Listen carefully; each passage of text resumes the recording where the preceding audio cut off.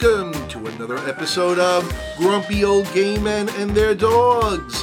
It is day 152 here in the Zen Room, episode 39. My name is Patrick Finn, and I am here with my husband and producer, Stephen Prendergast. Hey, bitches. Unfortunately, Tommy could not join us tonight, today I should say. He is in Tech Week rehearsals for a production of American Idiot at a local theater, so he could not join us tonight. So Stephen is serving as our co-host tonight, right? Hi, yeah. Yeah. I already said, hey, bitches. Oh, okay. Is that all? You have to be prompted now to speak? It's usually never a problem with you. Oh, you want to see it be a problem? Keep going, bitch. I will. Thank you very much. And we want to welcome, because we have a guest here today, so we'd like to welcome Mr. Daniel Higgins, the co-executive director of East Line Theater. Did I get that title correct? Yeah, sure. Okay. We also forgot Grand Poobah Supreme. Yes, of course. And He's his also Royal president. Highness. Yes. And how are you, Daniel? I'm doing good. How are you? We're so far so good. Welcome. Glad you could join I'm us. glad to be back. This is going to be fun. Yes, it is.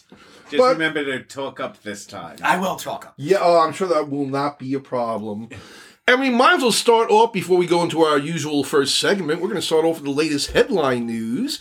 And that is that the jury came back in the Johnny Depp defamation trial. And they awarded him $15 million. Oh, wow. Good Yes. for him. Wow, I had not heard the verdict. Yeah, it just came in this a little while ago, Oh, actually. my gosh, really? Yeah. Okay, come on, but you got to admit that there have been bots everywhere. Like, haven't your feeds been filled with, like, Johnny Depp, like, everything? I just Yes. feel like ever since Well, it the happened. memes are going crazy. I know. I actually have been seeing very little of because I haven't really been following this trial at all. I've had like no interest in this whole And trial. thing that's is, why like, you on the haven't been internet. targeted. That's why. But I think they're both messes. I think he needs to be like a month or couple of months in rehab or something. I think Well, they he both. was. I think, Oh my He God. got himself- I think they're both terrible people, and they both deserve each other. Well, did you see her witness that doctor, meth head, whatever he's Dr. with the So I didn't see any of that. It's like, oh my God, this guy's high.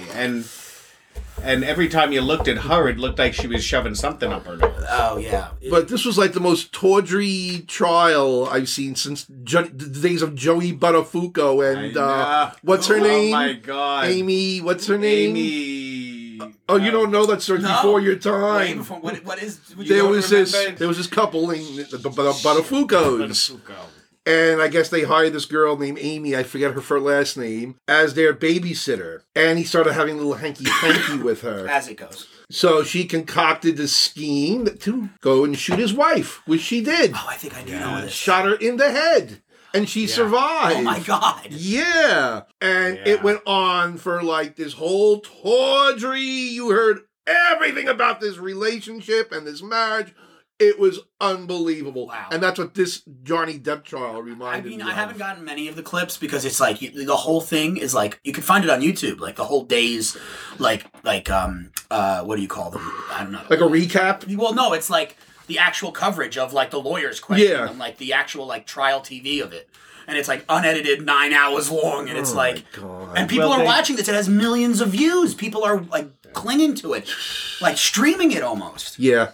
I was listening to a podcast about the people who like stand outside with signs like all day for Depp, and they get there at like 1 a.m. and like sleep at nights just so they can see him drive in, and then they have like 100 tickets to get in the actual courtroom, and it's like people are sleeping in their cars to like mob to get in there. It's oh my God. it's wild. I'm like, why you people Amy need Fisher. Amy Fisher, that was the name. God, I could not remember for the feel life like, of I me. feel like this just proves that people need more hobbies. You know what I mean? Yeah. You know? That's what I mean. It's like, I went through Joey Buttafuoco and Amy Fisher.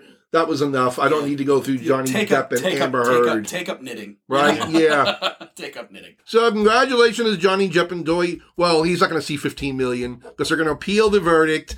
And then while they're appealing it, they're going to negotiate it down to a lower number. Yeah. Is that how Yeah, it works? that'll happen. You know Does what? she though? have $15 million? I am sure she does. Well, she's got everything that she won from him prior. Yeah. That she said that she was going to donate to charity and still has not. Yeah, well. and got called out on that shit. Yeah, well, that's how it usually And don't goes. forget, he also lost a defamation trial over in the United In Kingdom. the UK. But there they have a different standard of proof. But that on was defamation. also not against her. That was against a publication. Yes, exactly. That had nothing So to do with that's her. different standards and Yeah. different laws Yeah. against it. Yep. Wow. Yeah. So 15 million. 15 million. Good Right? for him. Well, it doesn't make up for what he's lost from Everything. all the work that he's lost because of her accusations. Mhm.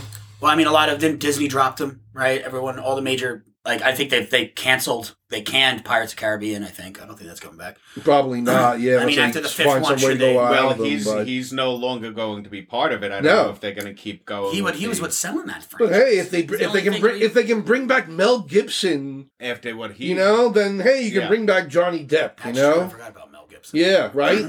He's fucking still making movies, and Yeah, that's- and he's actually a freaking anti-Semite. He's disgusting. He's a homophobe, anti-Semite. He's disgusting. at least Johnny Depp can act, and he's nice to work with on set. Fair enough. Fair enough. You know. But we will now move on and go into our first segment of the day: heavy petting.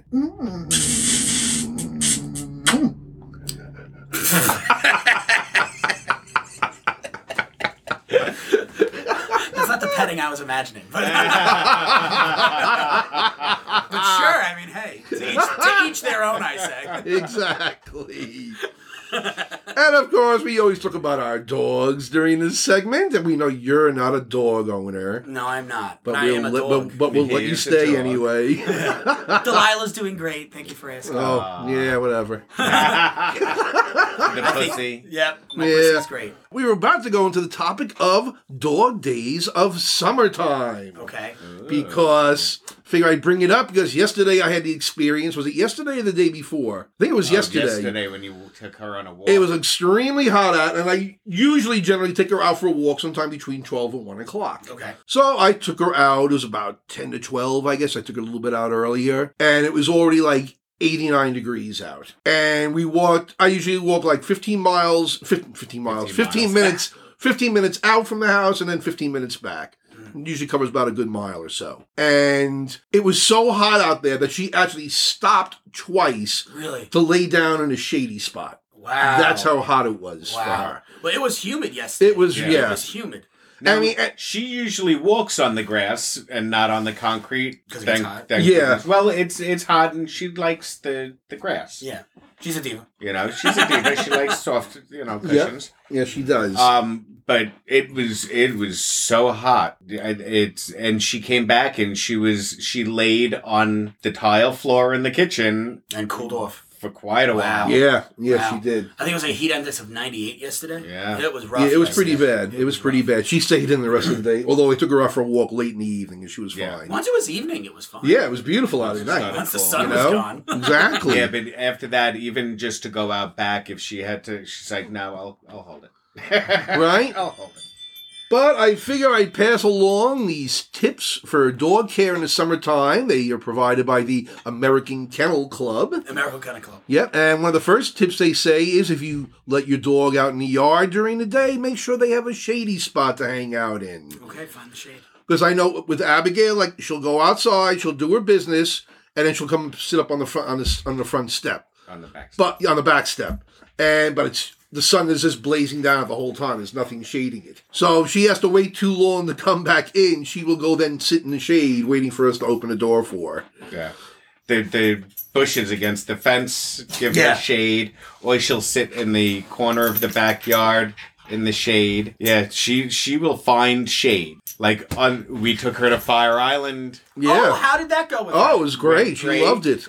but waiting for the boat on the dock, there is no shade. No, she Right. sat under me, under the Under- bench seat Yeah, to keep shaded. directly under him because the slats, the She's sun gets smart. still She gets knows how through. to- she She will knows to sit avoid. directly. Not that my under you. ass is that big. I don't know. Rumors are still It circling. casts a large shadow. Large enough for her. At least. Yeah. But also they say that during the summertime, don't rely on a dog house to keep a dog out of the shade because there's no air There's going no through it. It ventilation traps in the it. heat in there. Oh yeah, probably like a hot box. Right, Yeah. exactly. They also say that if you happen to have like a child wading pool in your yard, keep it filled for the dog. And of course, keep that in a shady spot. Don't Yes, keep that out don't in the keep sun. that out. Otherwise, we could go into hot soup. Hot soup. Oh Right? my god. And of course, never ever leave your dog in a closed car for any amount of time. Ever. Don't leave anyone in a closed car for a period of Right? time. I'll But leave you in a close. the temperature can reach inside a car 100 degrees in just 20 minutes. That's insane. Right? So yeah, never ever leave your dog in a car. And of course, make sure your dog has plenty of access to plenty of cool, fresh water at all times.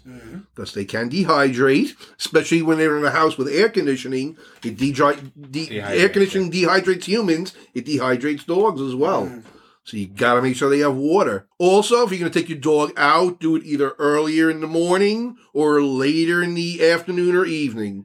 I know that I won't be taking her out like before, after 11 o'clock and before 3 o'clock. Otherwise, on hot days like yesterday, she's gonna stay in here. Also, if you do have you taking your dog out for a walk on a hot day, make sure that you're trying to avoid hot asphalt and hot roadways because they can easily burn their paws.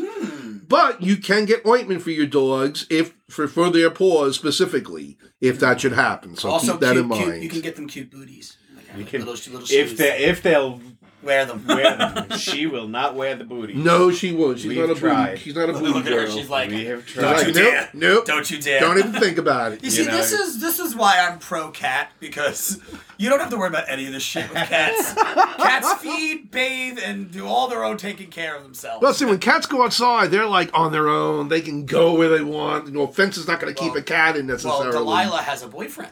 Ooh. A tomcat who circles by once in a while, and they look at each other through the glass and stare longingly into each other's eyes. You better make sure she's got some condoms. Yeah, she doesn't go out. She doesn't go out. But she definitely would be a big old slut if we let her go out. That's for damn sure. Anyway, lastly, be mindful of your dog's breed during the hot weather because certain breeds are what they call brachycephalic, which means they have a short head and snout, such as bulldogs, boxers, Pekingese, and they have a particularly hard time breathing in the hot weather. Ooh. Have you ever heard John Mulaney's stand-up about his ex-wife and his dog, Petunia? Where he talks about how it's a French bulldog. Okay. And its face is so short that it's like it's not bred to live. You know what I mean? And he talks about how they have to push around the dog in a cart. Oh, no. Because it's too Well, it's that's so why you deformed. see a lot of these bulldogs in the little Strollers, basically, yeah. They've been also bred that Right? they've literally become natural selection is taking them. Yes. You know? These poor dogs. Someone Meanwhile, suggested when I talked about taking Abigail out for a walk, they said put her in a stroller. Put her in a I was stroller. like, she ain't gonna sit in any stroller. No way, no how. That ain't her she style, wants to be up and out. right? She She doesn't. barely wants to sits walk still in in. the shade. She barely sits still in the car. I know. You know. Please, you try to put her in the back seat in her harness. She won't sit. Nope. So we have to put her in the front seat on somebody's lap and hook the harness around our seatbelt. But Because she that's not has to even- have the best view, obviously. But that's not Yep. even good either, because if, God forbid, the airbags go off, she gets the brunt of it, but she won't sit any other way. Yeah. You know, she'll squish up between you and put her butt on the console in the car. Yeah. And that's how she sits. Right.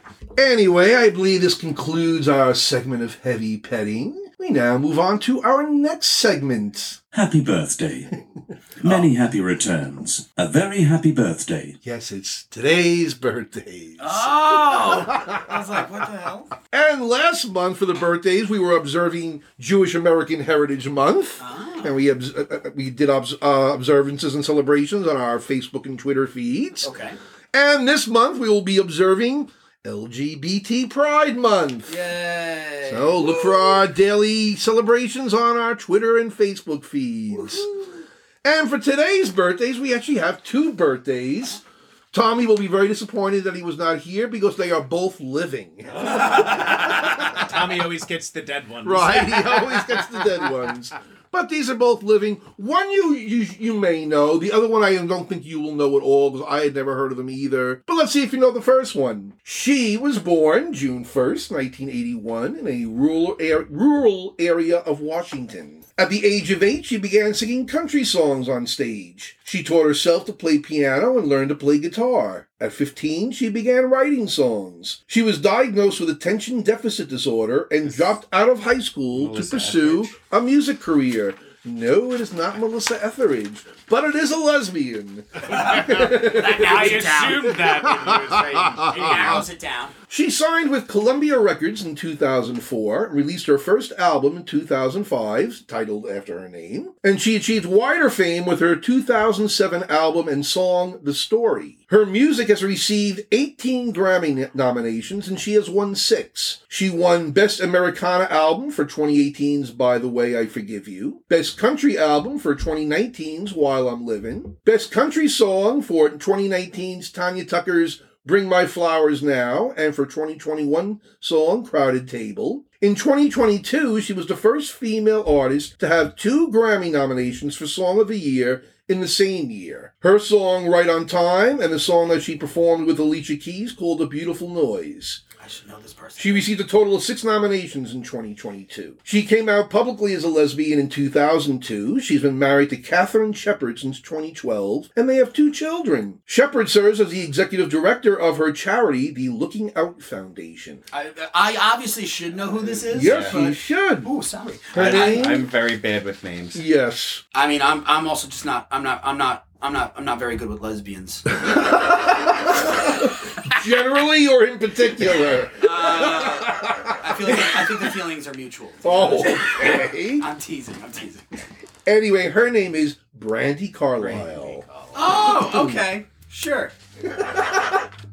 I have to admit, I do not follow the music of Brandy Carlisle. So you're just being a dick. You're just, Well, it is her you're birthday, like, and she's a it's her lesbian, and birthday. it's She's alive. LGBT Pride Month, so there. Yeah. Because now, Happy birthday, Brandy. because now the next birthday celebrant, I know you're not going to have heard of it all because she's Canadian. Oh, obviously. If it's not Norm Foster, I don't know who it is. She was born Deborah Foisey in Toronto. She learned to play guitar at age 11. At 15, she left home to attend an alternative high school in Vancouver. She made her professional debut in 1975. She recorded 15 albums between 1977 and 2013. She is openly lesbian and became one of the earliest and most influential lyrical songwriters of the women's circuit movement and was an important influence on later musicians like Annie DeFranco and the Indigo Girls. Her songwriting talents have been recognized and compared to the talents of Bob Dylan and Leonard Cohen. Her professional stage name is Ferron, Ferron. Nope. And I actually have a clip lined up of a cut that she did. I should have known this because he was playing this all last night. I want to hear it. I watch you reading a book. I get to thinking our love's a polished stone. You give me a long, drawn look. I know pretty soon you're gonna leave our home. And of course I'm mine. Especially when I'm thinking from my heart. But life don't clickety-clack down a straight line track. It come together and it come apart. You say you hope. And that is the song Ain't Life a Brook. But I'm going to be posting on our website as a video of her doing a spoken word performance of one of her songs called It Won't Take Long. And she has a woman's chorus behind her, and it's phenomenal to watch. She does sound like I can hear what they say about Dylan. I can hear it in her voice. Right? Yeah. Also like the way the lyrics kind of flow. It's more about the poetry. And not it is about the hitting a songwriting. rhyme Yeah. scheme or anything like that, you know? So yeah, I'm definitely Very glad I definitely discovered this woman. So Ferron. yes, so to Ferron and to whatchamacallit, Brandy Carlisle, Brandy we say Happy birthday to you. Don't do that. I have to pay rights. Okay. Sorry. and now we move on to Today in History. feel like you're just slowly becoming like a BBC, like, program from the 1970s. Today on It's the Mind, we will discuss. Today in history, in 1792 and 1796, these two states were admitted as the 15th and 16th states into the Union. Okay. What states were they? Okay, so wait, hold on. Okay, so is the 15th, you said? The 15th state in 1792. Okay, And the 1692. 16th state in 1796. So it's got to be an early frontier state. So it's got to be like south-ish, maybe. Like, so I'm going to shoot in the dark here and say Kentucky and Tennessee. And you would be correct, sir. Yeah!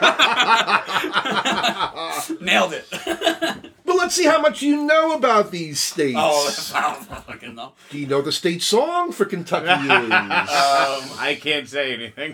Because he already heard it today. The state song of Kentucky? Yes. I don't know, something stupid. You don't know? Oh my god, I will have to play it for you then. It's only fair. I believe I have it lined up somewhere. Or do I? I hope it's not the original. No, I don't think I lined it up actually. Nailed it. But anyway, it's My Old Kentucky Home. Wait, I knew that actually. Why did I know that? Sorry. Well, we were listening to it before, and I heard the reference to the word darkies in the song. And I was like, I wonder if the state changed it when they adopted it as the state song. Yeah, well, it is Kentucky. They Kentucky did be change like it. They did change They did. it. Right? Yeah. Thank I God. think they sing that before the Derby, right? I think that's like one of the The big Kentucky things. Yes, they do. Yep. Yes, they do. That's what they do play. Tennessee. Do you know what the Tennessee state song is? I don't know. My home is to Tennessee. You know what I mean? Something stupid like that. My blue Tennessee. My Goldie Tennessee. Yeah, actually, it might be because there are actually 9 state songs. Tennessee has 9 of them. Well, isn't Nashville in Tennessee and Memphis? So I feel like they have a lot of music, you know? Well, this is one of the more recent versions that they adopted. It's called, well, it was done at the Tennessee Bicentennial. It's called the Tennessee Bicentennial Rap. Tech friendly. Oh my. Tennessee. Oh, how proud we are of thee. Volunteer state since 1812. Glad our fathers picked here to dwell. Precious, proud are we. Jackson, Polk, and Johnson 3. Crockett, Forrest, and Johnson V. Alvin, York, and Hull lived here. Baker, Gores, and Heath on Burr served our country with honor. She actually falls behind the rhythm because she can't keep up. Can you tell it's a white lady? Yeah, right? Wow, that's... Yes, but that's not one of the state songs. But it was just funny. Yes, I just had to play. I heard that. I was like, oh my god, I have to play that. But of course, I did find the state song, which I will, well, one of the state songs, which you will probably recognize as soon as you hear it. Interesting name for a song. Yeah. The Tennessee Waltz. I was Yes. dancing with my This is featured in to the Cat on a Haunted Roof. Tennessee Yes. waltz when an old friend I happened to see. Thank you, Patty Page. That is the state song, What the Fuck Today, Right? as sung by Patty Klein. God. But yeah, that's probably the most popular of the Tennessee Today. state songs. The other ones are Not of quite. mixed They're variety. really out there. Some are like these ballads and almost like spirituals, and it's just, okay, it's Tennessee. It's Tennessee. Anyway, do you know what the capital of Tennessee is? Is okay. No. Nashville. Was it- I wasn't gonna. I felt it was the easy answer. I didn't want to say it. Do you know the capital of Kentucky? Nope. Lynch. No. Were you about to say Lynchville? No, I was going to say Lynchburg, but that's Tennessee. Tennessee. And no, it's Frankfort, Kentucky. Frankfurt. A lot of Germans in Kentucky. Frankfurt. Which of these states is known as the Bluegrass State? I'm gonna say that's Kentucky. Kentucky. Yes. Do you know what Tennessee's motto is? White people first. It's the volunteer state. Oh, I'm sure. Because from what I read, because of the numerous volunteers, they had like 1,500 men who participated in the War of 1812. So that's how it got its name. Okay. Do you know which of these two states has the cardinal as the state bird? That would be Kentucky, isn't it? That would be correct. The mockingbird is the state bird of Tennessee. And lastly, which state has the motto of commerce and agriculture? Tennessee? Yes, Tennessee. What a shitty motto. Guess there's a lot of Commerce and fonts. agriculture. At least Kentucky's like, united we stand, divided we fall. It's like, okay, I can live with that. It's a little, Patriotic. yeah, or like bombastic. No better than the New York. But hey, it's Excelsior. Oh, yeah, right. I know. Excelsior. Excelsior. At least it's not YOLO. It should be. It should be. Oh my god. But now we move on to our next segment. What day is it? Could you please tell me? What day is it? I'm confused, you see. Yes, it's what day is it? Well, I could have told you that one. And today is World Milk Day. Oh! Do you drink milk, Daniel? No, absolutely not. No, not at all. I don't like Yeah, milk. me either. I don't can't like remember the milk. last. It's gross. I don't even put milk in my tea. No, you I know? don't put it in my coffee. No, I will I- have milk. I will have, like, you know what I mean? Like, things made from milk, like, in the sense, like, a cake or, like, you know. Right, yo, something like Ice that. cream. Yes. Ice cream, but Yes. that's just, we're not supposed to be drinking cow's milk. We're not I supposed only to. get a small thing of milk, and that's usually just to make mashed potatoes. Yes. Yeah, that's really about it. But we never drink milk. Or really. cereal. I have to have it in my cereal. Well, don't we have Oh, I see. don't we have oat milk for our youthful ward or something like that? Well, ugh. Yeah, but your youthful ward has a lactate you problem. mean oat water, because milk does not come from oats, wheats, or frickin' almonds. I think the, would you like to chime in on that, there, Bryce? And it's like $9 more expensive than regular milk. Oh, it's absolutely a lot more expensive, but we have a lot less toilet problems now, don't we? I don't know. Do we? I just cleaned that bathroom. You don't tell me there's no problems in there. My water bill hasn't gone down. Wow. Yeah, but we've been eating a lot of I dairy. think, I think maybe all of you should go see a gastroenterologist. What do you think? I did go to a gastro. Oh my god. Alright, be gone with you before another house falls on you too. Anyway, today is also Say Something Nice Day. Fuck you!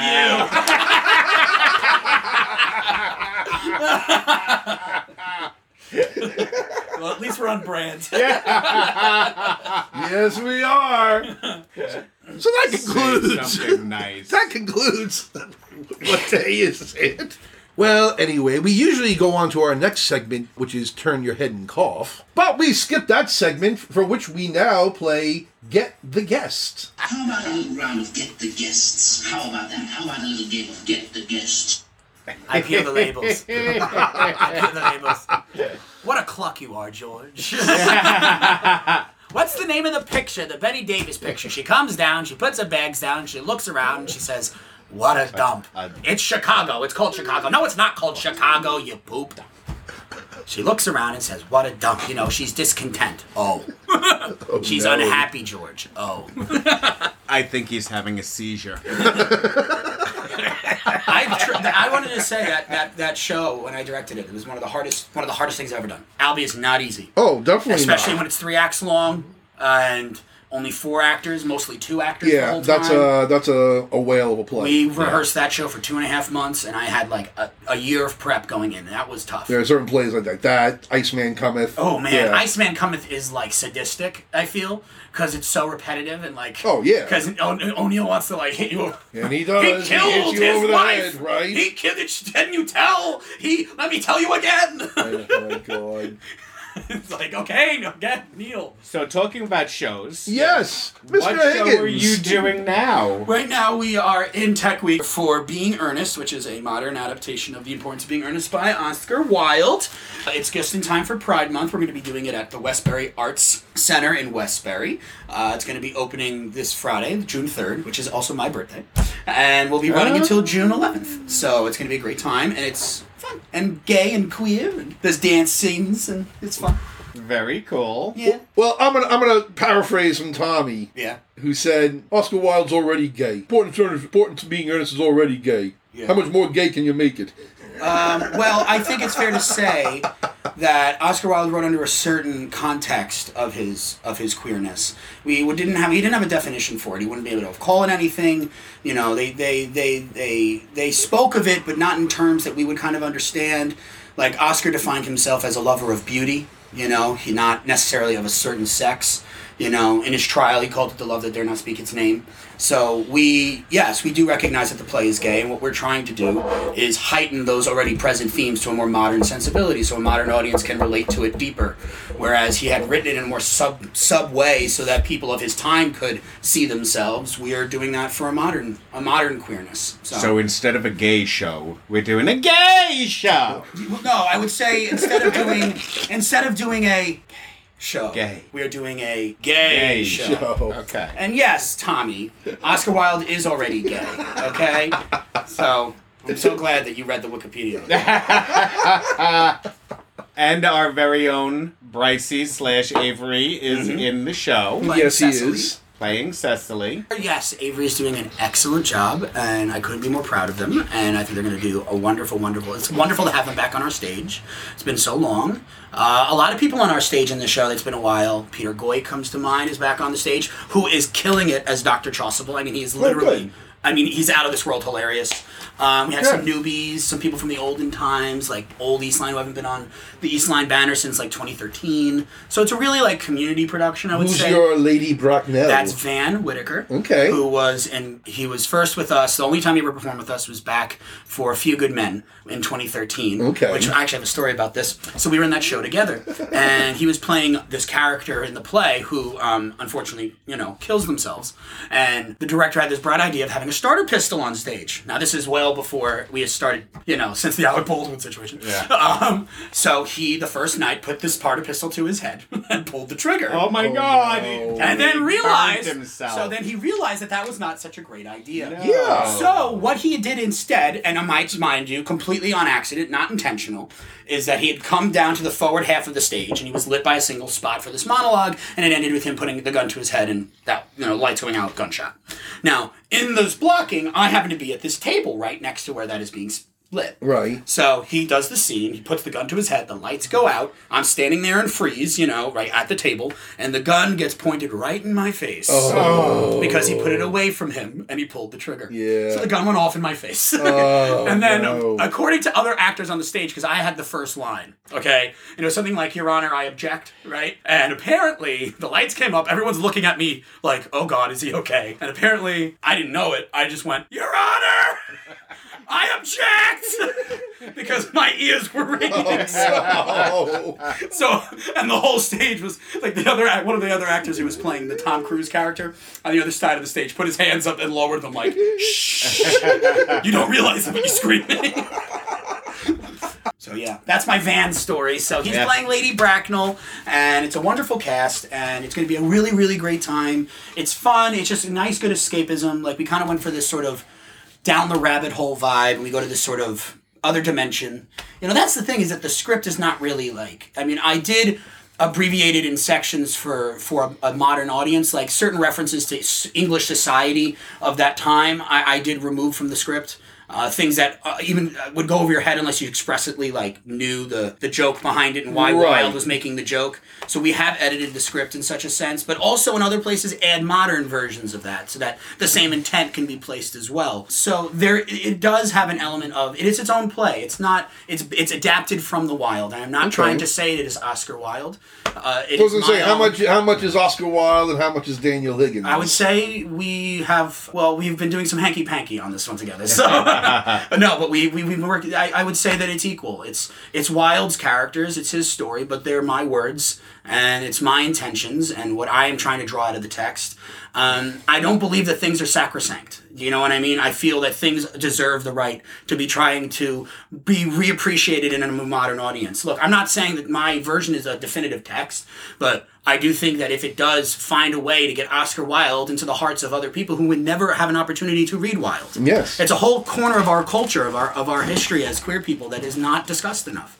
Importance of Being Earnest should be taught in schools. It is a critical play in the canon of Western theater, and it is never let's taught. just get them to put the books, the math books. You're right. No, you're right. You're right. No, we should learn 2 plus 2. I agree. That's too gay. Yeah, I agree with you. But I'm saying is just that. So I hear Tommy's point, right? That, isn't Oscar Wilde already queer? Yes, but not as we would understand it. And we are trying to make it so that we can understand the level of ridiculousness, the level of romp that Wilde was really going for, which now we would look at unedited and see it as snooty, maybe boring, maybe dry, maybe old-fashioned, and try to make it more modern and have some fun. So it's kind of like a drag brunch on Fire Island. You know what's hilarious, Stephen? Oh my God. Is that when I was preparing to write this, there's this wonderful documentary called Divine, all about... Oh, yeah. we love seen that. We've seen that. Yeah. And that's honestly what really inspired me, because I watched Divine and I thought, oh man, she would have been a fabulous Lady Bracknell. Do you know what I mean? Right. And I thought, that's the kind of show I want to do. Quentin Crisp played Lady Say Bracknell. that. Say that again. Say that 3 times. Quentin Crisp. Did I say Quentin You Quist? said Quist. Yes. Cliff with Lady Quist, Bracknell. the alien from the breakfast cereal, played Lady Bracknell. I mean, it's an iconic part. It's an iconic part. I mean, most of them are iconic, But I didn't want. I'd been in a production. Eastline had done a production of Importance. Yes, I saw that production. I played Algie, and the show was done very unedited, very traditional, very straightforward, and I appreciated doing that, but that's not that's just not the production I wanted to do this time. I feel that those productions you will find in any major high school or college from now to the end of time who are willing to do it, and there's a dime a dozen. But what we do need is a production that speaks to what our community is now and who we are now as a community, and expressing that in a joyful, fun way.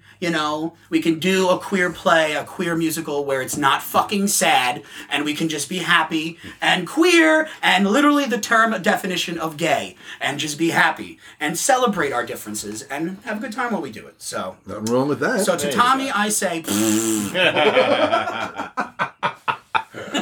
oh dear. So what's next on the agenda? Yes, what else do you have coming up on the Eastline schedule? wow, oh man, so much is going on. Well, we have auditions for Angels in America coming up Yes. in July. Yes, we do. And yes, we are doing the show. We are doing the show. It's already fucking paid for. The space is lined up. The team is being assembled. We're doing the full 7 hours straight through. Give me the this is light, actually IPP. really exciting. This is going to be Eastline's 10-year anniversary production. We'll be performing it 10 years to the month of our first production under the Eastline banner. Excellent.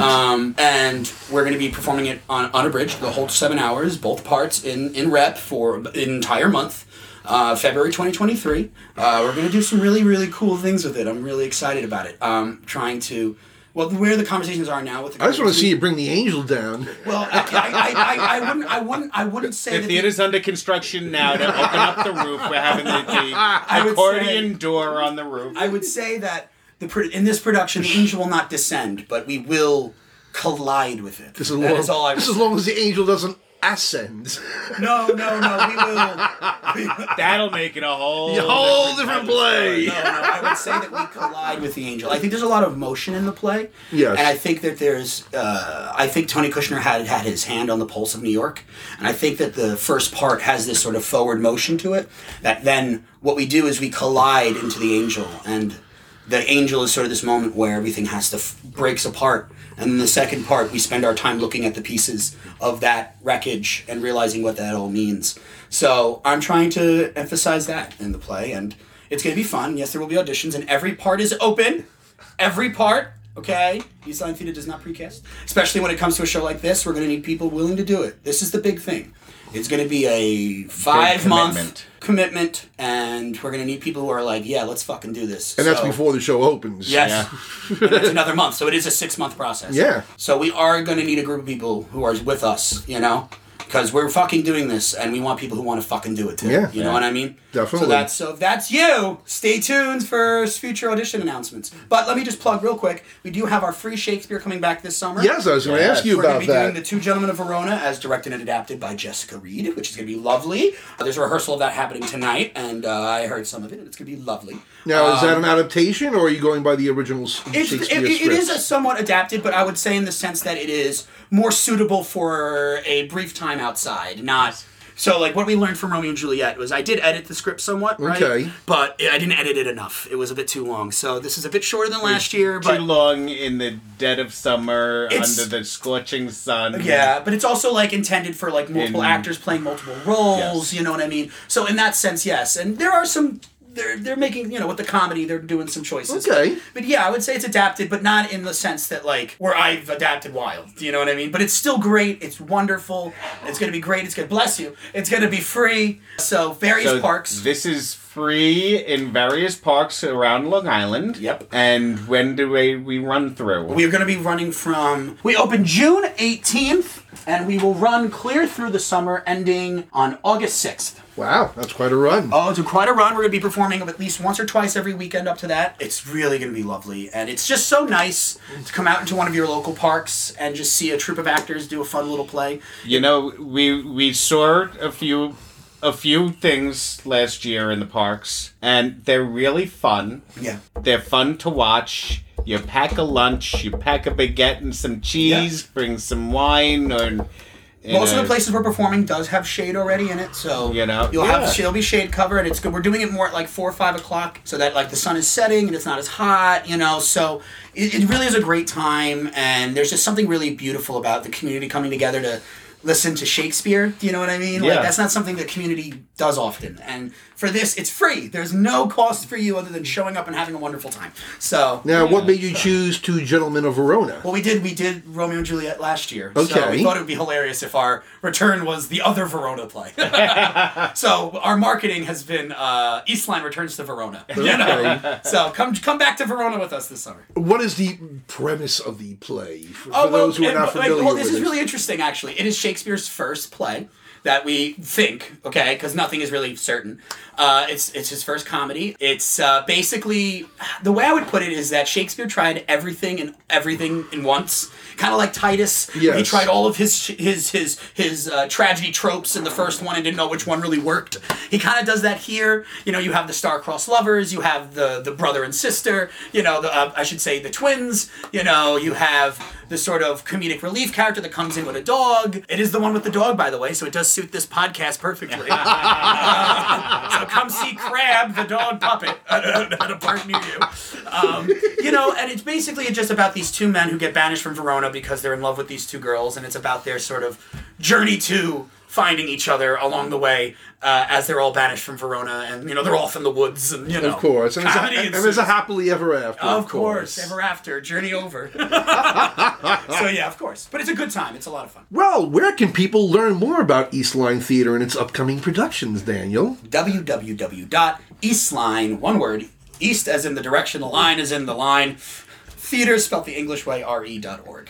And are you also on any social media? Oh, yeah, of course. You can follow us on Facebook, Instagram. I think we have a Snapchat. I don't know. Twitter. We're on all the medias. Cool. Follow us on all the tubes, okay? Cool. Do you have TikTok? I actually think we do. I think Matt Rosenberg was on TikTok the other day. All right. That's excellent. So we will post a bunch of links in the blog. Yep. Yes, we will. And You'll there's see it on more our in there, website. too. We're doing plays on at least once every two months. So That's fantastic. we're always the people doing something. So when in doubt, check it out, and there's probably something going on. So come Excellent. down. It's always going to be at least cost efficient. So And lastly, since you've already been here before and we've already asked you the tree question, we now go back to an older cocktail question. Okay. Which is, if you were stuck on a desert island and you had one person and one record and one book, what would they be? one person, one record, one book. Yes. One person. Okay. I'm going to skip that question. Because I think if I was on a desert island, whoever I brought, I'd eventually kill. So it would end up being one person anyway. So I think the sail... You want to fuck something other than a coconut. How do you know that? You don't know what I like. I would say if I'm going to pick a record, I mean, the thing is with my records, I go through like my sort of hyperfixations. Okay. So right now, I would say... If you were stuck on an island, which record would you want to have with you at that time? Right now, it's the Sex Pistols. Okay. But if you would have asked me like like 4 weeks ago, it would have been Bronco by Orville Peck. Oh my Orville God. Peck has a queer artist, by the way, so in theme for this podcast. Oh, motherfucker. okay. Okay. He wrote this unbelievable country, this sort of bluegrass album called Bronco. It's really awesome, so I'd listen to that. If I had a book, right now I'm reading Hamlet. So I'd read Hamlet. And I guess if I'm going to pick a person, I guess, I don't know, Brian, maybe. Oh. He might kill me, though, so. Yeah. Brian who, just so we're clear. Brian. You may know more than one. Oh. And we don't want the right one to... Brian Redacted, who is my partner. Aw, isn't that sweet? Yeah, they would totally kill each other. No, we would. He'd kill me. Yeah. He'd kill me first. Yeah. Well, thank you for joining us for this segment of Get the Guests. You're welcome. I was happy to be gotten. We now move on to our next segment, wherein we take a look into my briefs. Wait, I just got that joke. You get it now? Yeah, like briefs is in like his underwears. Yeah. Yes! That's That's me. Oh my That's God. my scream the first time he got undressed. Oh God. You're a man. Anyway, what a case I'm bringing up today may not seem important to what's going on with other cases like Roe v. Wade and the like, but it actually does have some significance to it. The U.S. Supreme Court recently overturned its own 10-year-old precedent and denied a death row prisoner a right of appeal. Wow. What had happened was, under the law, a defendant can make an appeal on the basis that he was ineffectively represented by counsel. He was, incompetently represented by counsel. So he filed that appeal. Yeah. Unfortunately, the attorney who handled the appeal also fucked up. Okay. So then... Is that not proof then of inadequate counsel? So he lost the state appeal. So then he went to federal court. And in federal court, there was already a case precedent saying that a defendant who fails to challenge their trial lawyer's performance in state court is forbidden from bringing that evidence to federal court, but except if the post-conviction lawyer's own ineffectiveness led to it not being appealed properly in the state. But the court, in a 6-3 ruling, basically said, we're going to totally disavow our 10-year-old precedent on this, and basically this is up to the state now to handle. It shouldn't be in federal court in the first place. And the thing is, the evidence this guy has that was ever presented during the trial could possibly exculpate him from the crime of which he was convicted. He was convicted of the rape and murder of his wife's daughter from another relationship. Okay. I think she was like 4 years old. Wow. And there was evidence that would have possibly cast doubt on whether he was actually guilty or not. But because of his ineffective counsel, it never happened. So this guy is possibly innocent and now is been totally fucked by the U.S. Supreme Court. And is probably gonna die because it's a death. Is it death row? Basically, unless the state or the state's governor does something to pardon him or commute his sentence to life imprisonment, something along that lines. But right now, this guy is scheduled to go on I don't understand death row. This stupid the death penalty. I just cannot get behind the moral understanding of it. I just don't see how we take people who have done this thing and then do it to them, and how that makes us any better, and how that makes a justice system any better. I think the worst punishment is life imprisonment. I would agree with you. Because and you're yes, suffering in there for life. It does cost the taxpayers money, but of course it does. That's the price of incarcerating criminals. I don't know. Maybe I'm just one of those. But what's scary about this is how easily this court is willing to overturn its own precedent now. Yeah. And that's what they're afraid is going to happen with Roe v. Wade, and with the right to contraception, and the right to same-sex marriage, and the right to privacy. Well, that's why these are all people are afraid are going to be on the chopping block. Well, that's what I don't understand is that the argument by constitutional Republicans is that, well, and Scalia would be the loudest one, who was like, well, the Supreme Court is not a political body. Well, then why is it acting like one? Yeah. As soon as all the Republicans have a stacked vote, it starts fucking acting like one. Yeah. Because overturning precedent is political. You that's not how the court is supposed to function. Am I wrong? No, you're not wrong at all. And I just don't quite grasp. It's a mess. It's going to be a mess for a very, very long time. And you know what? Maybe we should enshrine things like this in our Constitution. But the amount of efforts and support that would take is just unfathomable. I know. You know what I mean? But yeah, so we're in for some scary times ahead, and this Yeah. is just an indication of it, you know? Yeah, you're absolutely right. Which is And this is when everybody needs to be out and proud and Loud. fucking loud. yeah, Loud. exactly. Because like I Loud said, and if they're willing to overturn that precedent that easily, you know other precedents are on the chopping block. But also these Republicans who, if you can't tell my politics,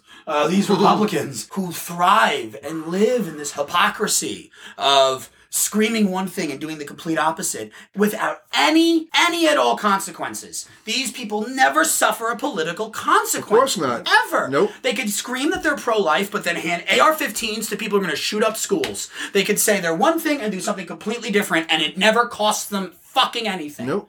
They can stack the system and then say that they're all about freedom. Yep. It makes no fucking sense. Regulate fetuses, not firearms, you know? That's basically their motto It's right so now. fucking you know? And I just don't. When is there going to be a consequence? When is it going to happen? And if it has to be the people rising up, when is that going to happen? Yeah. Because I it might know. get too late. Yeah, that's what I'm afraid How of. long until the Republicans have stacked, every police station and the army, and like when does it happen? When at some point are we being subjected by our own government? I know. Yeah. Especially when it won't represent us. Yeah. Fuck those bitches.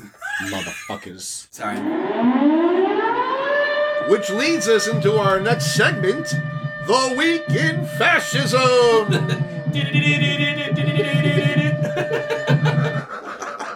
Have you ever seen The Longest Day? Oh, I love that movie. Jean has a long moustache. Yes. Jean has a long moustache. Jean has a long moustache. Great movie. Great movie. Love that movie. I love that movie too. Right. Sorry. Quite all It's just right. the siren made me think of The Longest Day for some reason, and I don't know why. But North Carolina, the home of Stephen's mother, the GOP lawmakers there in the legislature have introduced their own Don't Say Gay bill. Wow, shock surprise. It would prohibit teaching students about gender or sexuality during kindergarten through third grade, as if they're being taught about it now. I mean, it's ridiculous. But it would also enforce school employees like guidance counselors or teachers to inform a student's parents if the student comes out to them if the parents asked. It would also require schools to notify parents if a student's name or pronouns are changed in official school records. It's invasion of privacy, isn't it? The bill also grants parents more access to textbook, curriculum, and other aspects of their students' education. If schools do not provide such access, parents would be able to sue the school. Nice. But thankfully, North Carolina has a Democratic governor named Roy Cooper who said he will probably veto the bill. Good. He said lawmakers shouldn't bring the Don't Say Gay culture wars into the state's classrooms. Schools are grateful for involved parents, and we need even more of them working together with teachers to educate our children. However, the last thing our state needs is another Republican political ploy like the bathroom bill, which hurt our people and cost us jobs. Yes! That's the damn thing. Right? As soon as you start acting like this, there is a response. Yeah. And that's exactly what we're saying. We have to get people like that in power who are going to make sure that there is someone who's thinking that way. Yeah. I mean, but the fact that it's I guess it brings into the question the invasion of privacy. At what point are you old enough to have your own privacy? That's the question. You know what I mean? When you're a minor, you really don't. Exactly. I mean, they're talking about K through third grade, right? Yeah. They can barely wipe their ass. Who's teaching them about sucking dick? But also, that's not exactly what they meant by teaching gender or sexuality. But also, if they're only in grades 3 through 12, why is it your job to out them? If they're in these developmental years of trying to figure out who they are, why is it it's not the fucking state's responsibility to out people. It shouldn't be. No, What happened to, don't ask, don't tell? Suddenly now it is tell me or else. Right. You know what I mean? And it's only going to inhibit students and just make a worse atmosphere for them. It's going to make the suicide rate jump. Yes. Yeah, and it's already high enough. Yes, it is. And also, at what point are you bogging down your own, in the name of defending your child's education, are you bogging down the public school system so much that they're not prioritizing educating your child? Yeah. Yeah. Which proves that is your intention the whole time. You don't want And your if you child don't educated. teach sex ed, they don't know about the diseases that are out there, and they're going to die of syphilis or something else something terrible. because they're scared to talk to anybody about the things that are showing up in their genitals. Yeah. They're not going to talk to a doctor because the doctor could tell my mother, and then my mother could sue someone. Yeah. Right? What the fuck? I know. It's getting out of hand. It's really just out of hand. Which leads us now to our next topic under this week in fascism. In El Paso, a 17-year-old trans girl was attacked outside a library by a group of 4 men on Tuesday evening. The men basically approached her and they said, "Oh, look, it has a dick." They then blamed her for perverting kids instead of killing them, and then grabbed her arm to twist her body around. She said the man who grabbed her said, "Yeah, you know, it was one of your sisters who killed those kids," referring to the shooting at Robb Elementary School that left 21 dead. And she said the man said, "You're a mental health freak," and she was finally able to break free and got help. And of course, she tried to report the incident to the police. The police did nothing. She then contacted the Rainbow Youth Project, and they tried to file a report, and nothing came of that either. But this is just whether it's in the state legislatures or it's on the street. Trans people are now this year's scapegoats. Yes, they are. And it's disgusting, and it has to fucking stop. Why, what? It's enough. Why do we I have to feel like we're back in, I hate to say it, but Berlin in the 30s. Yeah. With all the anti-Jew propaganda. Now we have anti-trans propaganda all the time. It's the fucking disgusting. In this fucking country it's happening. In a country that is supposed to be focusing on individual pursuit of happiness. Yeah. In our founding documents, individual pursuit of happiness. But don't be different than anyone else. No, but don't be different than me. Don't be you have to be like me. Then you could have happiness. You know, it's just, it just frustrates the fuck out of me. As it should. You can see. As it should, because because then it's, you know, we were talking about it before the podcast with comedians, you know, people who want to get their 15 seconds byline on CNN, you know, all they have to do is say something anti-trans and then suddenly everyone's talking. I know. So it's like, it's become the, you know, trendy thing to do du jour, you know, is to attack and bash trans people. But like I mean, this thing with these men accusing her of well, not accusing her, but saying a trans person committed mass shooting. They didn't just come out of that on their own. That started on right-wing social media. And before you know it, was picked up by a congressman, Paul Gosar, you know, the guy whose own family disowned him, basically. Yeah. And he was he's removed from his committee assignments and all that in the Congress, so he's basically useless. Even he promoted that fucking conspiracy theory that a trans person committed that killing. Yeah. It's enough, you know? It is enough. It's enough. It is enough. Okay, I'm not taking you to the hospital for I know, I gotta come down. Gotta come down. It just gets me so angry, I'm sorry. This week in high blood pressure. Yeah, right? We now move on to our next segment, in which we like to watch. I like to watch, Eve. What do you mean, you like to watch? I like to watch. What is that? I like to watch. I get that part. That was Peter Sellers and Shirley MacLaine in the 1979 movie Being There. Right! Have you ever seen it? I read, you know, that great movie. That book is the reason I love to read. I read Being There and it's a brilliant American satire. Yeah, great. Really is. So I had Chauncey to use the Gardener. Yep, Chauncey the Gardener.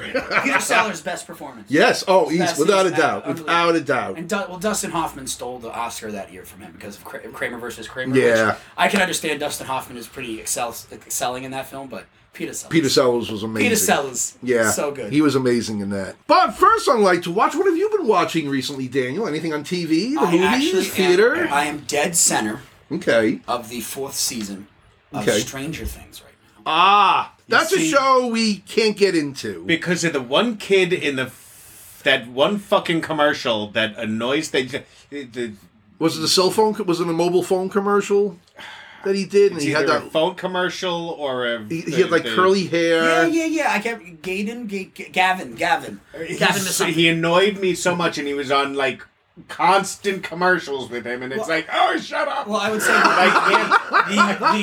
the cast is now the ensemble cast is older, so they're now like better actors, I would say. Okay. So the plot has been allowed to get a bit more mature. Okay. Which I think has done it wonders. I do think there is a bit of hokiness still to it that now doesn't work. Okay. Do you know what I mean? Where the hokiness worked when they were kids. Yeah. It was like Goonies with Supernatural, and it worked.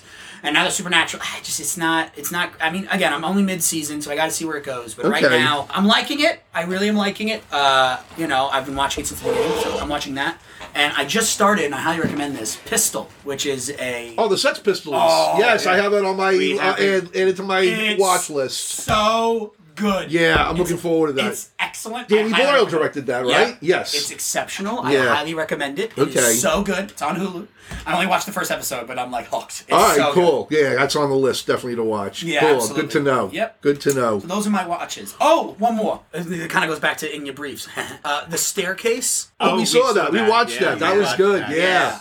That was wild. Colin Firth, I think, was in it, right? Yeah. That was really good. Yeah, that was wild. Right? That's some wild shit. But it's funny you brought up Stranger Things because I know there was some controversy over the opening episode of the new season. Yes. I think it has. And I not watched aged the opening episode. What had happened was they You premiered see the. what he does without me? He watches shit. I watched it on YouTube. They premiered the opening episode. It happened like right after the shooting in El Paso or in Vialda, whatever the name of the town is.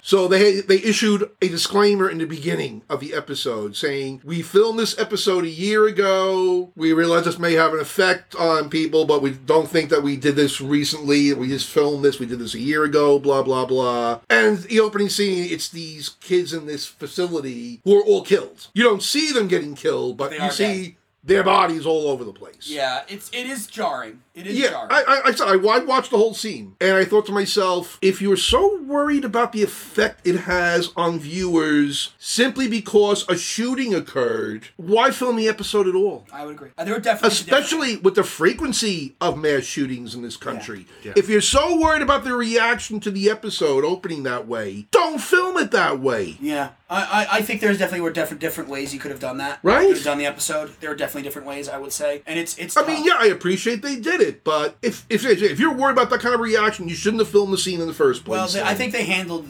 there's a disclaimer for the episode now that kind of tells you what's coming. So, Yeah. it's not a surprise. It's not a shock. And, again, I agree with you. There was definitely there were different ways in executing that scene. Right. That would have given the same intent. They didn't need to show dead kids. Yeah. But then again, we could also just solve gun violence in the country. Well, I know. We could also just do that. Right. Anyway, we can talk about what we've been watching. What have you been watching? We've been watching Obi-Wan Kenobi. Don't shush. Okay. Do not say a goddamn thing. Oh my god, you see him naked all the time. Oh, I'm not. That would make me not watch it. Oh, please, I love Ewan McGregor. Oh, I love him too. Well, that's what he's talking about. Oh. What, did you think I meant the old man? No. Alec Guinness is naked. So no, we don't want to see Sir Alec Guinness naked, but we do want to see Ewan McGregor naked. Yeah, no, I haven't. But watched unfortunately, any that of hasn't happened yet in the series. Well, it's a good series. I think it's really well done so far. Yeah. It takes place 10 years after the events of the last prequel movie. I can't even think of the name of it. Revenge of the Sith. And it basically picks up on him on the same planet where he's watching over Luke Skywalker, of course. Yep. And it has this whole other storyline, which I'm not going to tell you about. I won't tell you anything going on. It's really, really good. It's been in the news lately, which really pissed me off for the wrong reasons. Okay. There's one actress in the show named Moses Ingram. She plays one of the Inquisitors, which are these people sent by the Emperor to track down and kill the Jedi. What's left of them, Yes, and she plays one of these Inquisitors. But apparently fans have been reacting to it because they have a black person playing this Inquisitor. Oh, for God's sake. And they've been posting all this racist bullshit on social media about it. To the point where I think that the film company had to come out and actually say something. And she's trying to brush it off, the actress herself, saying, hey... But it's ridiculous. I mean, how many times do we have to go through this with Star Wars? Who cares? You went through this with John Boyega. You went through this with the what was the Asian actress from the sequel movies. Yeah. Now we're going through it with this actress. Well, not for nothing. When are we going to stop going through this period? Yeah, but also, it's a fantasy. Who cares? I know. People are blue. People in Star Wars are literally blue. Right? They're green and blue and yellow and red. That was one of the things they said. That's your problem? They said there are over 20,000 species in the Star Wars galaxy. And you're going to focus on the black person? If that's the case, then you know what? We should take offensive against a white person playing Anakin because it was originally played by James Earl Jones. There you go. Amen to that. It's disgusting. It really is disgusting that such racism has got to spill over. A racist will be a racist will be a racist. But it's just a shame that the racism has to spill over into something like this, into Star Wars, It's just a shame. And that just proves that these people can't figure a difference between reality and fantasy. Yeah. Yep. And we also just finished watching this great series called Who Killed Sarah, or as they say in Spanish, Quien Mató a Sara, Okay. on Netflix. Cool.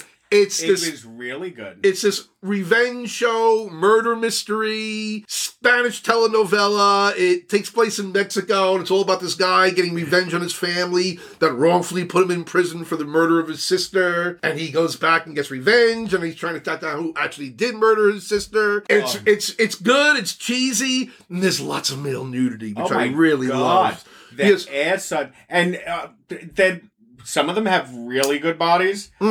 But others have, like, normal bodies. Yeah. But it's just so fucking hot. Yeah. The guy playing the lead is just the fucking hairy chest. Oh, yeah, he's gorgeous looking. Just gorgeous looking. The Mexican... Yeah. Oh, my heart okay. just goes It's up. okay. Yeah. I think I just came. But the series is was it 3 seasons it was? 3 seasons. It's worth the watch. If you want to, please go ahead and start from the beginning. It's worth it. It's really, really good. We definitely recommend it. Definitely recommend it kept you guessing the whole time as to who killed Sarah. Okay. And even at the end, you're like, what? Mm-hmm. What the fuck? Right, yeah. Ooh, okay. I'll take a look at it. Yeah, definitely check it out. I'll definitely check it out. And then lastly, we started watching the final season of Grace and Frankie. I gotta tell you, I stopped watching after season 2. It's hit rock bottom now. Or as I call it, Frankie and Johnny. Yeah, he calls it all the time. He calls it Frankie and Johnny. I loved it. It was a great show when it first started, the first couple of years. It's a bunch of fluff. I love those two together. They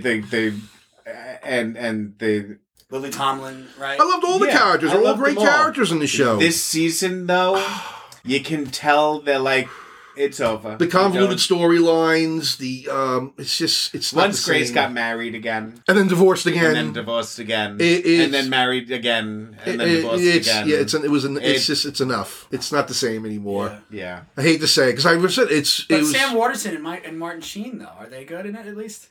Yeah, I mean... They're old, though. I get tired of Sam Waterston's character because he gets so whiny sometimes. Oh my god, can he get whiny? I thought I was fucking whiny. This motherfucker's a whiny bitch. Yeah. I love Sam Waterston. I love some of the other actors in the show, too. The ones who play the kids. You know? I saw Sam Waterston. But they made what's his name? Wolfie? Oh, Coyote. I knew it was a dog.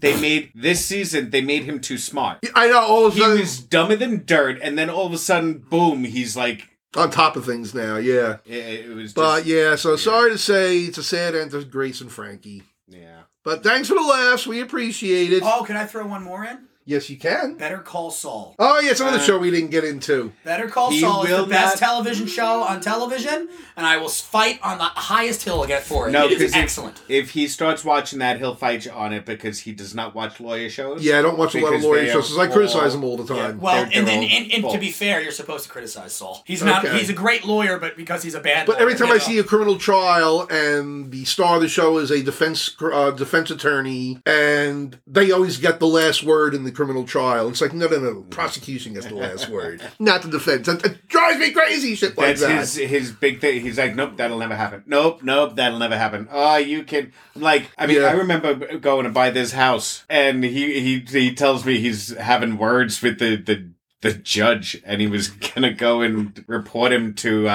it's a report to the administrative judge. He's like, we might not have the money for the house. Keep $15,000 for bail, just in case I get held in contempt. Nice, nailed it. It didn't come to that. Didn't come to that. Thank God. Yes. In case I get held in contempt. Yes, yeah, that was quite a day in court. Oh my God. But anyway, we now move on to our next. Wait, was I done talking about? Oh, I'm sorry. Was there anything else that you watched that you want to talk about, Steven? I was watching. It's fluff, but it's really cute. Hemlock Grove.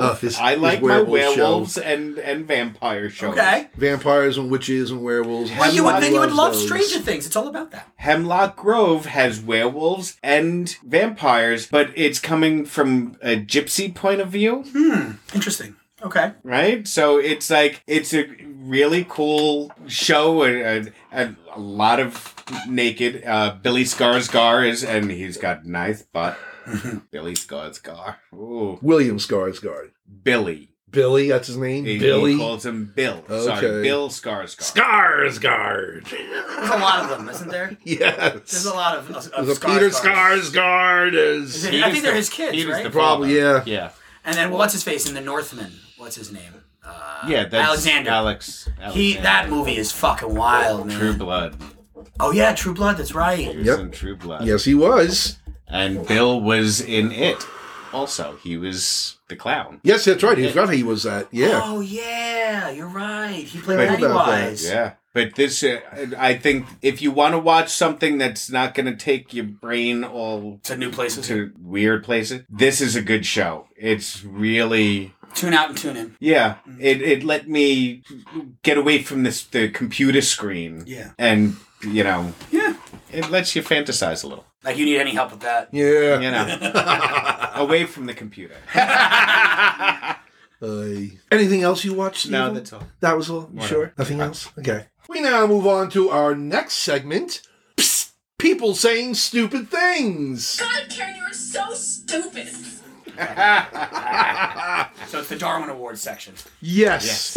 And this one may seem like shooting fish in a barrel, but I had to do it because it was a doozy. Congresswoman Marjorie Taylor Greene. It's low-hanging fruit. Yeah, I know. Once you say Normally I wouldn't cite her, but this was just so incredibly stupid, I just had to include it. She was on her, I guess, one of her social media channels and on her episode of MTG Live. Okay. And I guess she was referring to Bill Gates, who has invested in companies that are trying to produce alternatives to meat, like Beyond Meats and carbon engineering. Sure. Those kind of things. So this is Marjorie Taylor Greene on her episode. You have to accept the fact that the government totally wants to provide surveillance on every part of your life. They want to know when you're eating. They want to know if you're eating a cheeseburger, which is very bad because Bill Gates wants you to eat his fake meat that grows in a peach tree dish. Okay. In a peach tree dish? Yes. Peach, like if they actually said peach tree. I listened to the video 3 times to Peach make sure. tree dish. That's what she said. In a peach tree dish. So I think that sounds quite lovely. So you'll probably get a little zap inside your body, and that is saying, no, don't eat a real cheeseburger. Eat the fake burger. They probably also want to know when you go to the bathroom, if your bowel movements are on time or consistent. Jesus. I mean, what else do these people want to know? There used to be a time, Patrick, where people would say that, and they would never be elected to public office. Of course not. Like, you'd only hear that on talk radio. Do you know what I mean? I think there used to be a time when their speech writers would say, "No, you're not saying that." Yeah. Right? Or like, you remember in the grocery store there used to be like, Global News Now? Yes. You know what I mean? With Bat Boy. Right? Yeah. You know what I mean? It's like as if like a person who wrote for that became a congresswoman. It's like insane. It's like, I think we can blame Dan Quayle for setting the bar so low as to how much stupidity the American public will Exactly. accept, you know? And Newt Gingrich. Oh my God, yeah, well. Well, Dan just didn't know how to spell. But to Marjorie Taylor Greene, we say... Stupid! You're so stupid! I concur. I concur. And we now move on to our next segment, 5 Faves. Raindrops on roses, and whiskers on kittens, bright copper kettles and warm woolen mittens, brown paper packages tied up with strings. These are a few of my favorite things. When the dog bites, when the bee stings, when I'm feeling sad. I said you can't have a gay podcast without a little sound of mucus. Yeah, of course. And then I don't feel so bad. And for today's 5 Faves, in honor of it being LGBT Pride Month, you are named to ask your 5 favorite queer figures in history. Ooh. So, who would like to start? Stephen can go first. All right, I'll start. Okay. One of my favorites, not in any particular order, Okay. Harvey Milk, Oh, good choice. because of all his activism and what the poor guy went through. You know, it's I learned a lot watching the movie Milk, and forced me to do a little bit of research myself, or I should say, Patrick did a little research and I read it. But yeah, he's one of my faves. Cool. Oh, do we go in like a circular order? We'll do one at a time. All right, my first one is weird. I'll do this one first because it's kind of on the same token as you, which is Larry Kramer. Okay. Which I would say, I don't know if anyone has him. He wrote The Normal Heart. He was an act up. He formed ACT UP, one of the loudest voices, and I think Harvey Milk falls into that category, the kind of people who will put themselves in the public square on the soapbox and scream and say that this isn't right and demand change. Yep. Like, we would not be here without people like that, and I think because of Larry Kramer's constant anger, we're better for it and we're more protected because of it, know, because people like him, I mean, Harvey took a bullet for it, and Larry was ostracized constantly, and also I by just think both the straight and the gay communities. Yeah. And I would say that Larry also is so iconic for going after Koch. Oh, yeah. That was His great. constant attacks on Koch are so iconic. Oh, they're great. That They was were great. awful. But I think, you got to recognize the people who are willing to be brave enough to say their minds and say their piece. Yeah. Absolutely. So Larry Kramer's my first one. Cool. My first choice is also a writer. His name is Ethan Morden. He was basically the first gay writer that I read. And I basically read almost all of his gay fiction. He also writes about opera, Broadway musicals. In fact, he wrote a series of Broadway books that should be used in a theater class. Because it covers the history of theater from the 20s up to the present. And he's a phenomenal writer, phenomenal fictional writer. He basically is part of this whole, he basically came in the Stonewall generation. That's what he came out of. And he's still alive today. He's in his 80s. I don't think he's writing much anymore, but he's still around. Oh. Yeah, so Ethan Morden is my first choice. Okay. So who's your next choice, Stephen? My next choice might not be some people's fave. But she's someone who I think affected a lot of people and definitely affected Stonewall in general. Martha P. Johnson. Ooh. She took crap from straight people, gay people, trying to... She's the one that started it, the whole thing. Yeah. And in her heels. They even tried to write her out of the history. Yeah. She still had to fight within her own community. Within her own community. You're right. And I think... And it's a shame that people like her are still fighting right now within our own community. We're not backing each other up. I think if the queer movement has a patron saint, I think it is Marsha P. Johnson. Yeah. Yes. And something I never knew before, and I know Patrick didn't. She was painted by Warhol. Really? Yes, yeah. We were watching the Warhol documentary. I didn't know that. I just started that. Oh, it's excellent. And there's all of a sudden, he had taken transients off the street and was painting them for one of his projects, and there's Martha. Wow. Yeah. Well, he must have known. And for her she's finally getting some of the respect now that she's dead. Yeah. Well, my next pick is a little off the beaten path. Okay. Which is Anne Bonny. Anne Bonny. That's a pirate, isn't it? Yes, she is a pirate. I thought so. I read about her. She was the captain of a pirate ship, and was an openly queer woman. Yes, she was. She had a wife. Yep. They were married on the ship by sea law. So I think that's pretty fucking cool. Absolutely. I learned about her. I was writing a play on gay history segments, and I was gonna write a pirate segment. And when did she live? What was it, in the 1700s, She was during the time when what was the name of the enclave? Where the pirates sort of had their own port city. Yes, down in the Caribbean. We just saw that on Our Flag Means Death. Yeah, yes. And it was this place. So it's early 18th century. But also, queer marriages were very common in pirate culture. Men married men, women married women. They didn't care. No.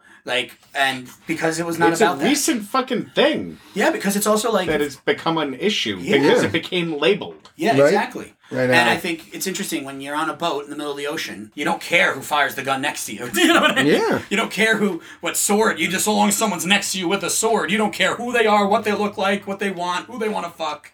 You don't care when it comes down to that. Right. And anyway, Anne Bonny, true icon.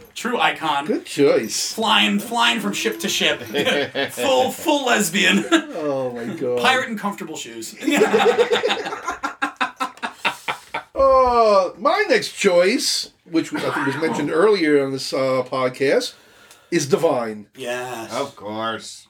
Without Divine, you wouldn't have RuPaul. No. She really was. I mean, there were other drag queens, drag performers before Divine, but Divine is the one who was up there on the screen. she ate shit for her art. Yeah, she literally ate shit for her art. Yeah. She really did. She pushed herself to the limits, and it's a damn shame we lost her. Just as she's reaching that mainstream fame with Hairspray. I think the world would have been much different if she was able to. If she had continued. Yeah. I think that drag, because in other countries, drag culture is very normal. Like, exactly. In England, pantomime is a huge thing. Like, even in like Shakespeare's time, the term drag, by the way, comes from Shakespeare's time when men would play women characters. Right. Because their costumes would drag on the stage. Of course. So, like, this is, only in this country is drag suddenly this, like, new thing that everyone has to be up in arms about. No, honey, it's been around for hundreds of years. Right.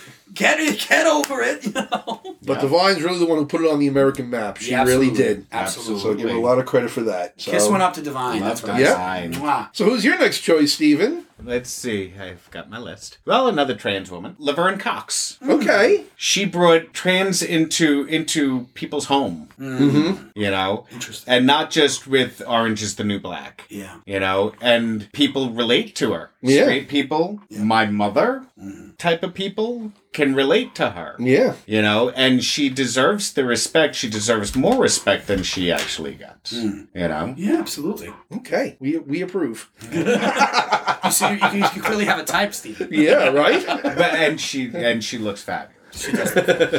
Yes, she does.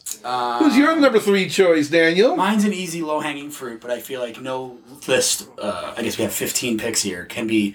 I think we have to address Stephen Sondheim, who created basically the modern musical canon while being an openly gay man. Yes. And was not afraid of that, and I think lived his life openly, you know? One of the first real Broadway stars to come out in a very casual fashion, sort of set that standard. And then continue to prove that being gay doesn't define you in your work. No. That you can create these sort of universal works of art that any person can relate to, no matter who you are. And I think Stephen is part of the normalization of queerness in modern consciousness. Do you know what I mean? I think like to have a force like that, such a prolific cultural force, be gay. Yeah. I think it can't go unrecognized. So Stephen Sondheim. And he wrote a pretty good tune now and then too. Nah, not a tune you can hum. Not a tune you go bum bum dum dee dum. My third choice, a bit of an obscure one. King Ludwig II of Bavaria. Oh, damn, you took my first choice. Oh. No, I'm kidding. Is that where we get the frame Ludes? No,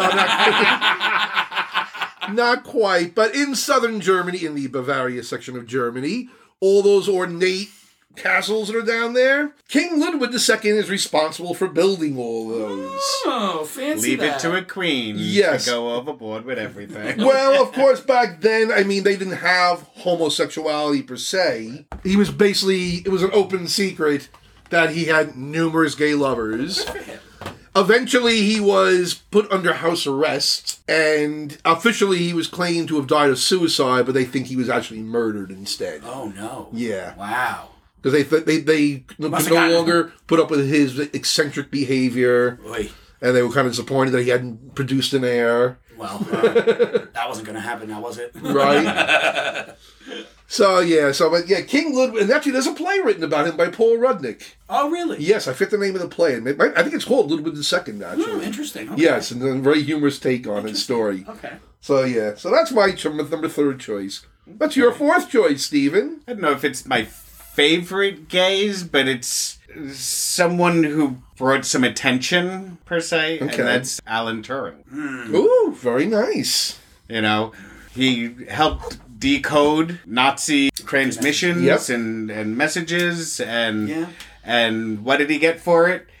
Castration. Yeah. Yes, he did. You know, and it's typical of the governments to you just saved our lives, but we don't like who you sleep with, so we're gonna rip your balls off. Yeah, 2 things about that is that that the UK didn't exonerate him until 2012. Yep.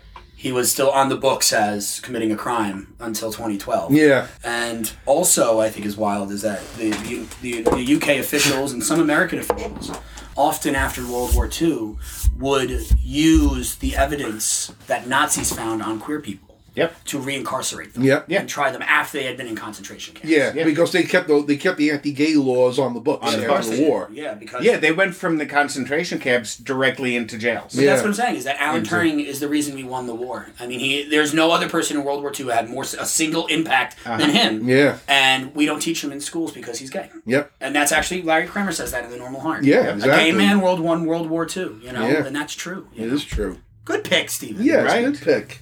Who's your number 4 pick? I'm between 2, so I'm just going to go with James Baldwin. Ooh, one of my favorite orders and writers. And I think that I was between him and I think someone who's very similar to him, Gore Vidal, who are both very of that same ilk. I'll take James Baldwin. I will take James Baldwin. I mean, that's why I picked him. I think he's a more eloquent speaker. Oh my God.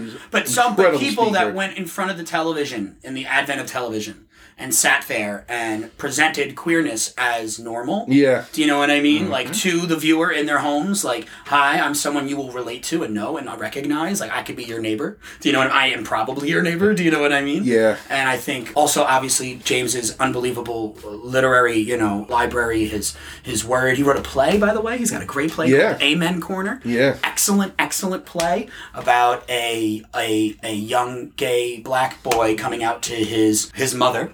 So it's very sort of like Tennessee Williams in that way. And of course, with the classic novel Giovanni's Room. Of course, Giovanni's Room and I'm Not Your Negro and all other sorts of essays. And anyway, one of my favorite. He's one of my favorite individuals. Period. Yeah, I think he's just an amazing person. One of the greats. Period. Yeah. End of sentence. Yeah, without a doubt. So James Baldwin. All right. Good choice. I know.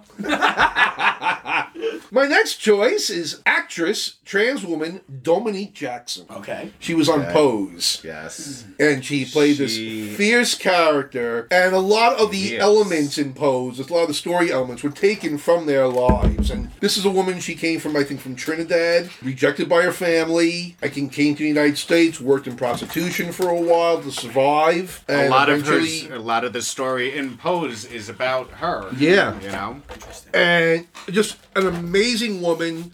The character she portrays, I mean, she's the villain in the beginning of Pose. By the end, she's part of the group of these trans women who go forward together and try to improve their lives. But you see how many lives she's touched and helped, even being the villain. Yeah. She didn't let it be known. She was one of the heads of one of the houses. But she brought all these girls in under her wing, fed them, clothed them, protected them. She did the hard work. That's a great series. They did not have to. Is Pose, I can't recommend that series enough. A Pose. Really, really good. And like I said, she is fabulous in that. Yeah. I haven't seen her in anything else lately. I have to go look, I guess. Because I'm sure she has to be doing something. I'd like to see her in something else. Yeah, because she's an excellent actress. And so statuesque. Yeah, oh my God, she's tall. Wow. She's beautiful. Danny's getting licked and licked by Abigail. By Abigail. I'm getting my bath. Oh. And you're going to smell nice because she just had dinner with her salmon oil in it. Oh, nice. So who's your fifth and final choice, Stephen? Another one, it's an activist. Okay. I'm all about the activists. Baynard Rustin. Oh, okay, yeah. We just watched something on him recently, too. Yeah, he was, we watched him, his story on Martin Luther King. Yes. Well, that was the Selma... The bus boycott, yes. and the march to Montgomery. He is another queer person with a voice that made it be heard. Well, unfortunately, they also kind of quieted him and shut him up. They didn't want. I mean, I think he didn't speak at the march on Washington because he was gay. Because he was gay. Really? Yeah. Yeah, but. He's what he stands for is something I can relate to. Does that make sense? Yes, it does. Definitely. Okay. And who is your fifth and final choice, Daniel? Mine's a little weird. My last choice is a little weird. It's actually Walt Whitman. Really? That's a great choice, I think. Walt Whitman is my favorite poet. I love his mole. It's gone downhill. The only good thing there is P.F. Chang's. Actually, one of the first things when the pandemic hit is I read Song of Myself, Leaves of Grass. I read the whole thing from cover to cover. Yeah. And it changed my life. And I actually want to quote just the first 3 lines, if you don't mind. Nope. I celebrate myself and sing myself. What I assume you shall assume. For every atom belonging to me as good belongs to you. And I think for someone in his era to say from his first 3 lines as a public poet, to be like, I and you are of the same, you know? And even before there was a word for it, he probably wouldn't have called himself outwardly, you know, he wouldn't have defined himself. But I think it was known. Of course it was known, and I think that one of the overlooked oftentimes in lists like these, I think, to be such a literary powerhouse such as him in his time, and to write such eloquence like that. So, Walt Whitman. Good choice. Probably my favorite. Good final choice. I would say Walt Whitman is my favorite gay. There it is. My final choice is also an actress who's probably better known for her off-film antics than for her films. Oh. Tallulah Bankhead. Yeah. What a great choice! Did you know that Tallulah Bankhead was in the original production of Skin of Our Teeth? No, I did not. Yeah, in Skin of Our Teeth. This bitch has been around for so long. Yeah. So wait a minute, this is hilarious, right? So the most recent production of it, it just closed actually. It was running at Lincoln Center. Yeah. So the production has on the edge of the stage lights on the edge of the stage, which the play calls for. And the reason the play calls for it is because Tallulah Bankhead refused to be lit by overhead lighting. She said, I will only be lit from down lighting. So the production, anytime she was on stage, would only light the space from the Bankhead lights. Isn't that fabulous? No. Sorry. Okay, I'm just so funny that you mentioned Tallulah Bankhead. I love that I love that. There are so many stories of the things that she did and said. Yeah, you're right. And I said they overshadow her stage and film career, but she is. She was great. And for those of you who don't know, she was bisexual. She swung on both sides of the Hollywood aisle. Doubles your chances on a Saturday night. Right, exactly. But probably her most famous film is probably the Alfred Hitchcock film Lifeboat. Yes. She's one of the passengers in that. And she's very good in the parts that she has. But if you ever get a chance to read some stories about her, look her up. Tallulah Bankhead. They're great stories. Tallulah. Girl. And she was also on Batman, the original TV series. She was everywhere. She was crazy. Yes, she was. So that concludes our segment of 5 faves. We now move on to the Grumpy Old Gay Men Gripe of the Week. Get off my lawn. Did you hear me? I said get off my lawn now. Is that fucking Clint Eastwood? Yes. Of course it is. Yes, from Gran Torino. If any grumpy old gay man is going to say anything, we're going to make it. You heard it here, folks. Yes. Clint Eastwood gay. So, Steven, what is your gripe of the week? I don't know. Oh, please, you're always complaining about something. Well, the roads on Long Island, but, that's... What else is new? Yeah. It's like, oh no, look out, there's roadway in the fucking pothole. Yeah. I actually got 2 flat tires in the span of 1 week to get to the roads on this fucking island. It's ridiculous. We were going out, we had to go to see his brother. His brother was in the hospital. We had to go to Port Jeff. Yeah. Ugh. It wound up being almost an hour to get up to the North Shore to Port Jeff. And the roads are $1 million homes and 17-foot potholes in the middle of the street. It's the what happened roads to the are infrastructure bill? That's what I mean. The federal government just gave all this money to the states from the Department of Transportation. What happened to all the taxes? Where are they going to spend this money? Long Island, the highest taxed freaking area. And where is it all going? Yeah, because no matter all the major highways, the Southern State Parkway, we were on Route 347. Route 347. Everywhere you go, the roads are in horrendous shape. It's not even just the roads, too. The fucking Southern State, you can't even change. Actually, the LIE, you can't change lanes because the seam of the lanes is all pothole. When you coming south down Bethpage Parkway and you get onto Southern State going south, literally as soon as you hit the exit ramp onto the Southern State, yes! I feel like my axle isn't gonna make it. It's ridiculous. It's like, now not only that, but the potholes are causing rocks and pebbles in the streets. They're kicking up into people's windshields. Mm-hmm.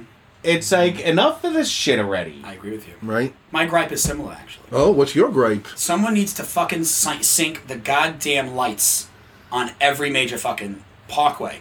Okay? The lights on the Southern State, the lights on Hempstead Turnpike, the lights on Jericho. You go green on one, stop at the next one, wait another 5 fucking cycles. And then you get to the next one, you wait another. It took me 15 minutes, okay, to go 3 lights Why are these not all turning on at the same fucking time? It doesn't make any sense to me. The whole road should move and then stop. The whole road should move and then stop. Try getting out of Farmingdale on a Saturday. Oh, God. It takes us 10 minutes just to leave Farmingdale because of all the lights. Yeah. I'm just saying, someone has to sync these lights better, or we got to get better fucking roads and get better expressways. But that's why that people are complaining, people are going 45, 50, and a 30. Well, that's because they don't want to get stuck at these damn lights. Yeah. Or they're going too slow because of the fucking potholes. And everyone has a fucking car. Fuck you, Robert Moses. That's my answer. There should be more public transportation. There's too many cars. There's not enough roads, and the roads we do have are not paved, and they're not managed, and they're not taken care of. You can't fucking get anywhere. It took me an hour to get here. It makes no fucking sense. We're only 15 miles away from each other. Why is it taking me an hour to get here? Right? Well, if that's the case, look at the freaking trains we're riding. You're right. It's like, why do we not have the bullet train? Yeah. Why does it take me an hour to get into Manhattan? Right? What the fuck? Exactly. It should be a 20-minute snooze, okay? And I'm in. Exactly. Stupid. Exactly. So what's your gripe, Grumpy? My gripe concerns men's butts. Oh. Because I shouldn't have to go all the way over to Cherry Grove by ferry to see a decent pair of buttocks and a pair of shorts. Men do not know how to wear clothes anymore. Everything's baggy. Everything is baggy. I am an ass man. My husband is a dick man. He doesn't see enough package in the front, and I don't see enough butt cheeks in the back. It's ridiculous. It's also a problem because all these men who are working out, all they do is work on their upper body. They don't work on their legs and their butt at all. Take dance. Do some squats. It's like, Jesus Christ, but it's ridiculous. Everywhere you go, you see, this is a decent looking guy, pair of shorts, turns around. Where's his ass? There's no ass. Come on, what's wrong with you guys? Jesus what Christ. I miss about the 70s, early 80s. Oh my God. The tight pants. The tight designer jeans and everything. Shorts, whatever. None of these. The tightest thing we see now are capri pants. And I'm sorry, no butt looks attractive in capri pants. Maybe a woman's butt does, but I haven't seen a decent men's butt in a pair of capri pants. They're making these pants so that it's all fabric. It's droopy. It looks like a bag of potatoes. I agree. So men, work on those butts and buy your pants and shorts a little size tighter maybe, okay? You should suffer for us. Yes! It's all about us! Now get off my lawn. Now get off my lawn! Don't make all us fat guys be wearing the shorty shorts. Yeah, really. You don't want to see us in the tight shorts, believe me. Well, speak for yourselves.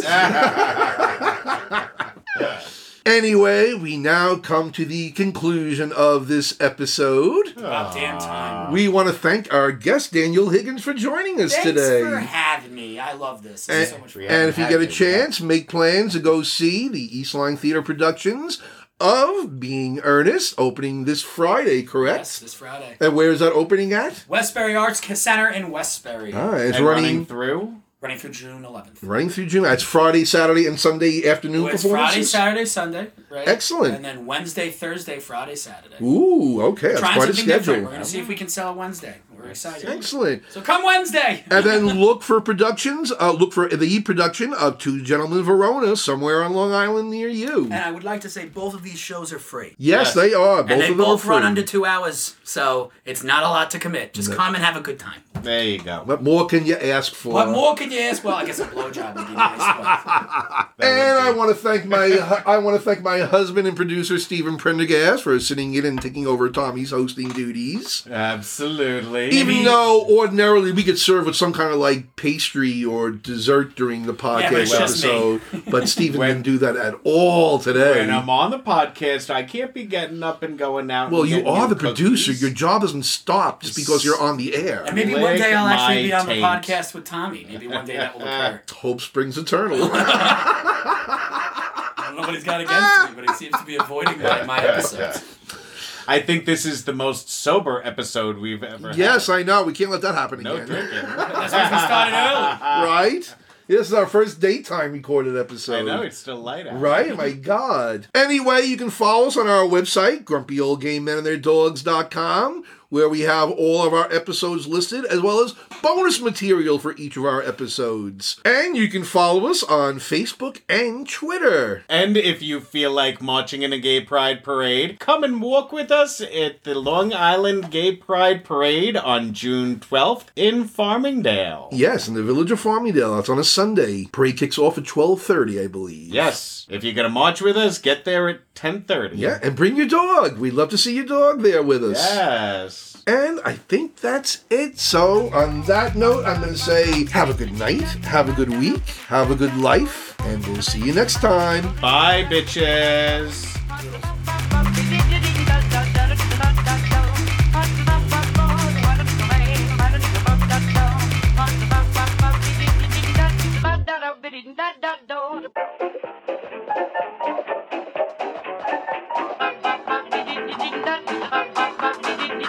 Da